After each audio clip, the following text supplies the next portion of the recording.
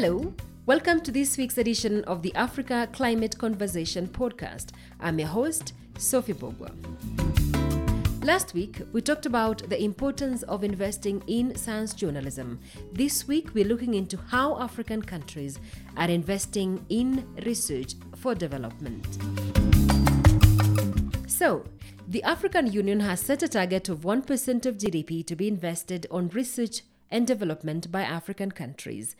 Data from the UNESCO Institute for Statistics shows that only South Africa, Kenya, and Senegal are close to this target, investing around 0.8% of their GDP.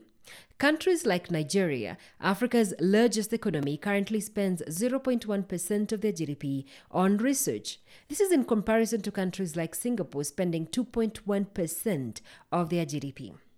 So, I've invited Dr. Judy Omumbo to discuss this issue and help us understand why research is important and if African countries are investing in research as they seek to develop. Thank you so much, Judy, for coming. Would you please tell us who is Dr. Omumbo?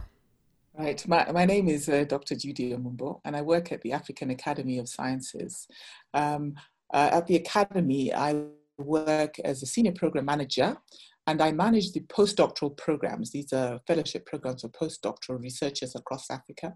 Mm-hmm. We also have an affiliates program. These are members, young scientist members of the Academy. And then I also handle a broad portfolio in the area of climate sciences, because climate sciences is really my background. Thank you so much, Dr. Judy, for finding time to join us today and discuss this whole issue of research and development in Africa. Oh, it's always a great pleasure to talk to you, Sophie. So thank you for inviting me. Perfect. Okay. So I would want us to start, and I would want us to simplify this conversation as best as we can by just defining what we mean when we talk about research. Is it about math? Is it about hard sciences? Or what is research about? That's a very funny first question. Well, I think sometimes we just need to demystify things like terms. When somebody says research is really the human condition. We're always researching. You're collecting data about weather patterns. Today is very cold in Nairobi. The information comes in from what you see, what you hear on the radio. It makes you, allows you to make a decision on how you conduct your day. What time should I go out? Should I go for a run now? Should I go later in the day? And really, basically, research is putting together evidence so that you can make decisions. And this is, we start doing this as soon as you land on Earth and you're able to start making decisions for yourself about things.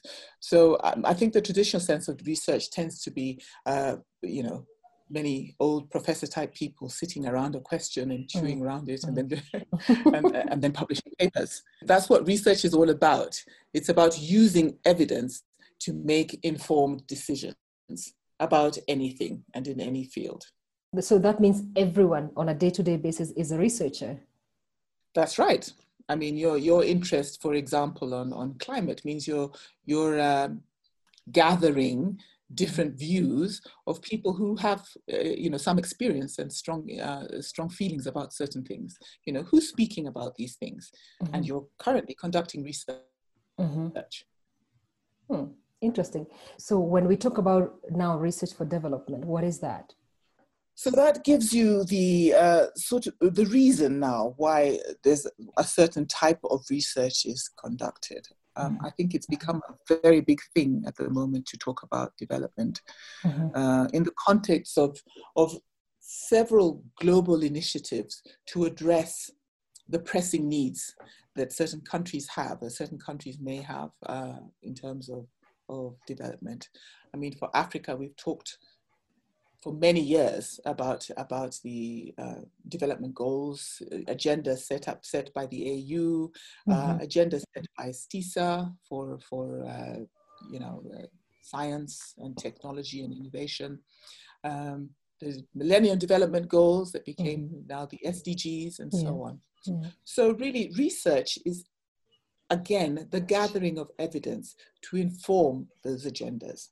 So if we're talking about developments in agriculture, research around agriculture, research around the social issues around agriculture, the economics around agriculture, the development of communities of practice around that area of development. But I think the key thing about development is that it's really a truly intersectoral question. You know, it's not specific. Let's do research on mathematics around a formula in mathematics and so on. It's more bringing practitioners from all areas of society, from all corners of society, around a question that addresses people and how we live and how we protect our lives and how essentially development happens in a nation, in a region, or indeed globally. Absolutely. And why is it important to invest in research? It's the big thing really around evidence. You can't even measure whether you're growing or getting somewhere where you don't have the correct tools. The evidence is sort of like tools. You know, if you were going out to build a tree house, for example, you need to sit down and think, what do I need to get to the point where I have a complete tree house? So the number of nails you get, or, you know, think of different plans. What's the best way of skinning this rat? Gather the people around who you know, who have access to, who can talk to you around that plan, and then put your plan together. Now, the research is just to ensure that you meet the goals that you have set. So so you don't start on a journey to go somewhere without the correct tools and the correct means to get there. So the research is gathering that evidence. So if we're looking at an issue for development, for example, in the area of climate change in Africa, what evidence do we have that there is indeed impacts of climate change in Africa, or even is there climate change in Africa? Yeah. What do we know that is impact is in the social sphere? What do we know is impacting people? Is it impacts in health? Are there impacts in water resources? Are there impacts in agriculture? And so on and so forth. So the way it's done is we gather experts in these fields, we gather the evidence that has been put out by experts in their publications, in the research that might not have been published, but in the grey literature, and so on, and then make an educated decision on how you plan to achieve those felt goals for development. It's very interesting that you talk about it that way, because when I was researching, I was bumped into this article published on the World Economic Forum saying that we do not have enough scientists in Africa. And it's interesting looking at a continent that, according to World Bank, is home to about 15% of the world population. And I find that we have 25% of global burden of disease. But then again, the article says that we produce about 2% of the world research output. So I'm wondering, how are we where are we in terms of investing in research in Africa? I mean, if we upped the number of scientists by 1 million in Africa, would that make an impact?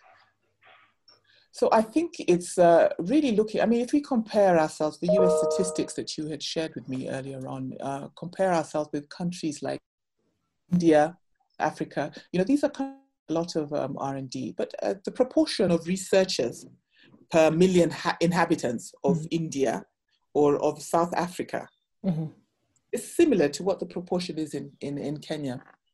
And then, you know, I've a sort of privileged position of working at the African Academy of Sciences, where you can look at, we're able to get a sense of the feel of science across the continent. Now, over the years, they say maybe 30 years ago, every paper on science would start, oh, there's a paucity of scientists in Africa for doing this, oh, there's no capacity for doing that, and so on and so forth. But then recognizing that this capacity has grown exponentially, you know. And then science is not the realm of scientists only. Think about science and development. There are people who have not been to any university and have not registered, you know, have not published anything, but they're doing great things. I mean, think of all of the innovations that have come out of Africa that are scientific innovations. Yes, they've just come from ordinary citizens who have thought through things and said, I am going to develop mobile technology for banking. That came out of Africa. We're going through a phase now where there's a lot happening in Africa around interventions for COVID. Yeah. For example, many people think, oh, we can build this. Maybe it's been invented, but Africa needs one at quarter that price. Mm-hmm. And they have innovated. All of this is really science. So I think we shouldn't focus on the number. Mm-hmm, mm-hmm. I think one should begin to start focusing on how to support the best minds to do the best things. Yeah. So where we have innovators, a healthy environment for innovation would be really important to say, look, anybody who has an idea can find somewhere for this idea to be funded and for it to be amplified. Mm-hmm. Of course, it helps to have scientists and researchers, in many of them within this field. But I think what's more important is to have a culture of understanding science and innovation in a country. When you look at the UN statistics, it shows that very few countries, like just South Africa, Kenya, that is actually spending close to 1% of the African Union set that African countries should spend on research and development. But I'm listening to you speak, and you're talking about all the improvement and all the technologies that the young people have been coming up with. So when it comes to issues of recording research that is actually being done in Africa, is it that some of innovations like in universities or other things that are not even done formally are not recorded? That is why it shows that we have very few research that is actually going on in Africa. Well, there's that problem. I mean, what you call recording. I think the peer review process is sort of the standard way of looking at scientific excellence, and I think it's very important. But when you're talking around development, as I say, there are other ways that science and innovation can grow. It raises many issues. How do we measure science? How do we tell that a country is producing enough scientists to meet their needs? I don't think that there's a particular number or a particular ratio. I just strongly feel, if you want to go into science, there need to be the environment for that. It raises also the issues of how much is that community, how much is that country putting in to that R&D environment. Yeah. Because if for example, you're starting off as your career and you're good at science, we are talking about Kenya, you go to school, your teacher says, oh, you're good at math, you should do science. Many people don't even know what that means. What career do I follow? I was talking to a bunch of physicists where everybody just feels, oh, physics is very difficult and only 3 people in the class are good enough to do it. And then they do physics and everybody's wondering, what are they going to do with it afterwards? You become a lecturer and that's the end of the road for you. But I think, really changing that environment to know that there is actually career paths in certain fields of science and government, national governments must put money into R&D, seriously set targets to say, this is really important for our development. Yeah. Because it's the future, and make sure that is funded so that we can address the gap. So for me, the gap is more in the funding of that R&D environment, rather than even in the channels. I think the teaching of science in our country is pretty good.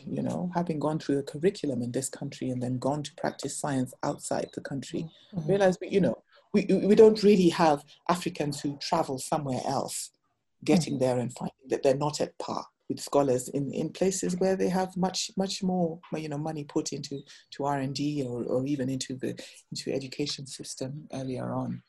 So I think for me, the significant gap is really now that transition between, okay, we have the basic science, and now how can we input it into addressing the problems that a government, that a nation has defined as their priorities.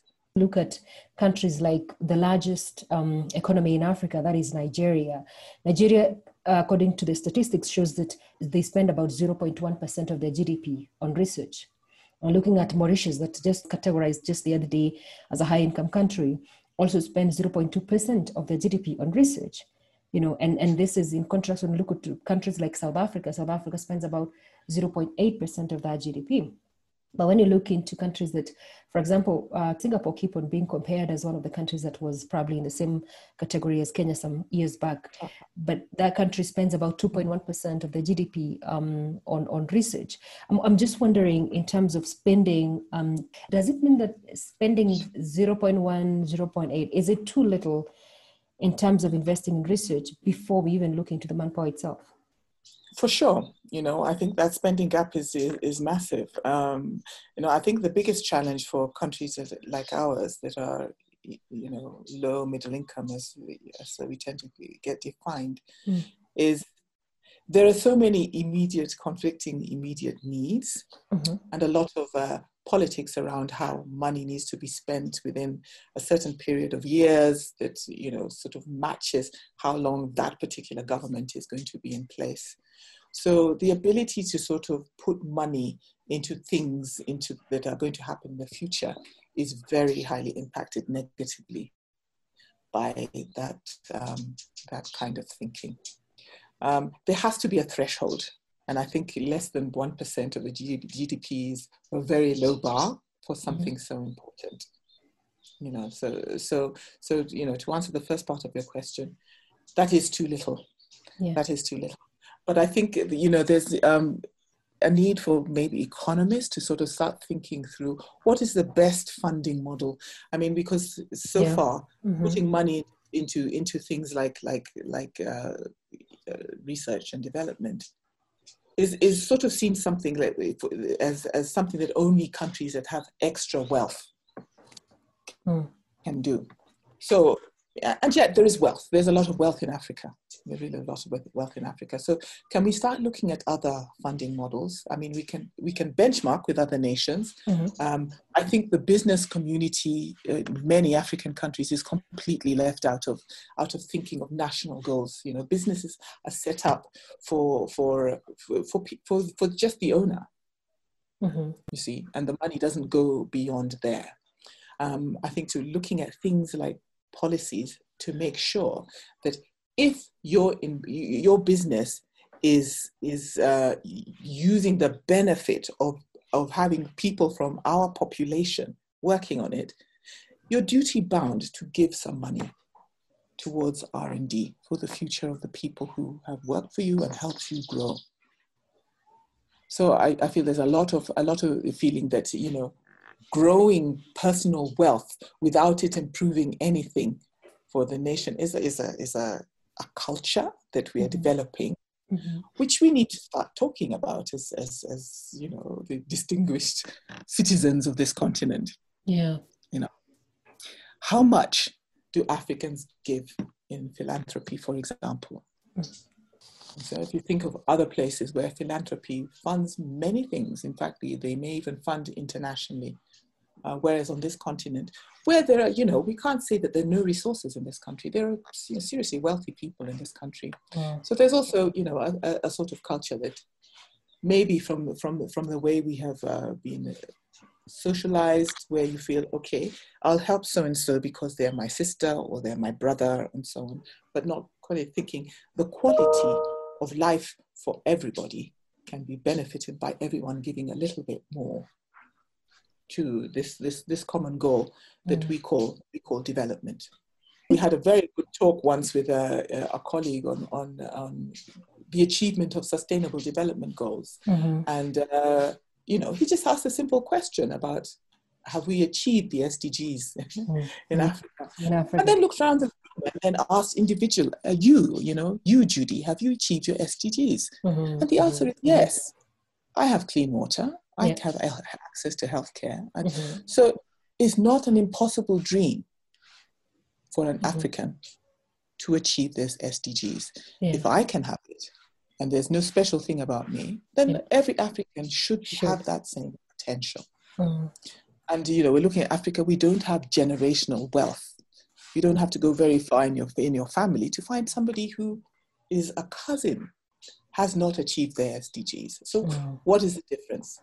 So let's see, just be honest about these things that are holding us back, and talk and have a good conversation about how do we achieve these goals that we're setting without, and not continue having goals where we're running towards the goalpost, and when we get there, we pick it up, continue running forward to then place it down a little further. Otherwise, the SDGs will turn into the other DGs and the next DGs, the next 60 years, 100 years, yeah.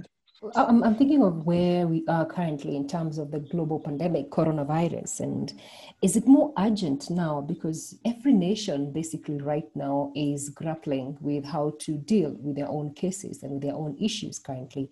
We've seen the issues of us depending, even a simple thing as masks, we're depending on imports.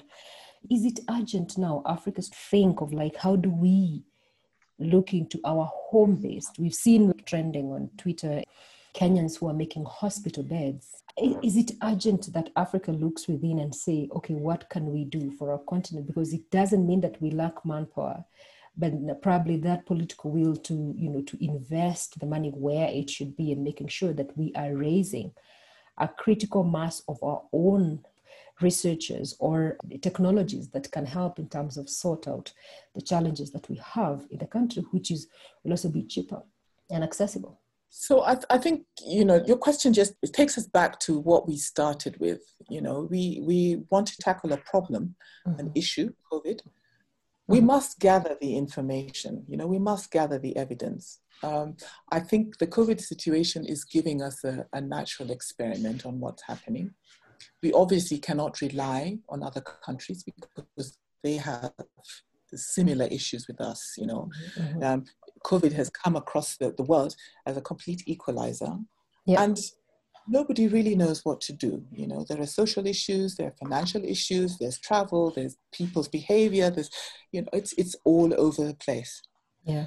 But, there is always a scientific method. Let's find out here in Kenya, let's find out in Africa, where are our points of strength, where are our points of weakness. Let's focus on doing the basic epidemiology, how many people are getting infected, what are those rates, At the moment, we don't even have a clear sense of prevalence, because it's been very difficult to collect denominators.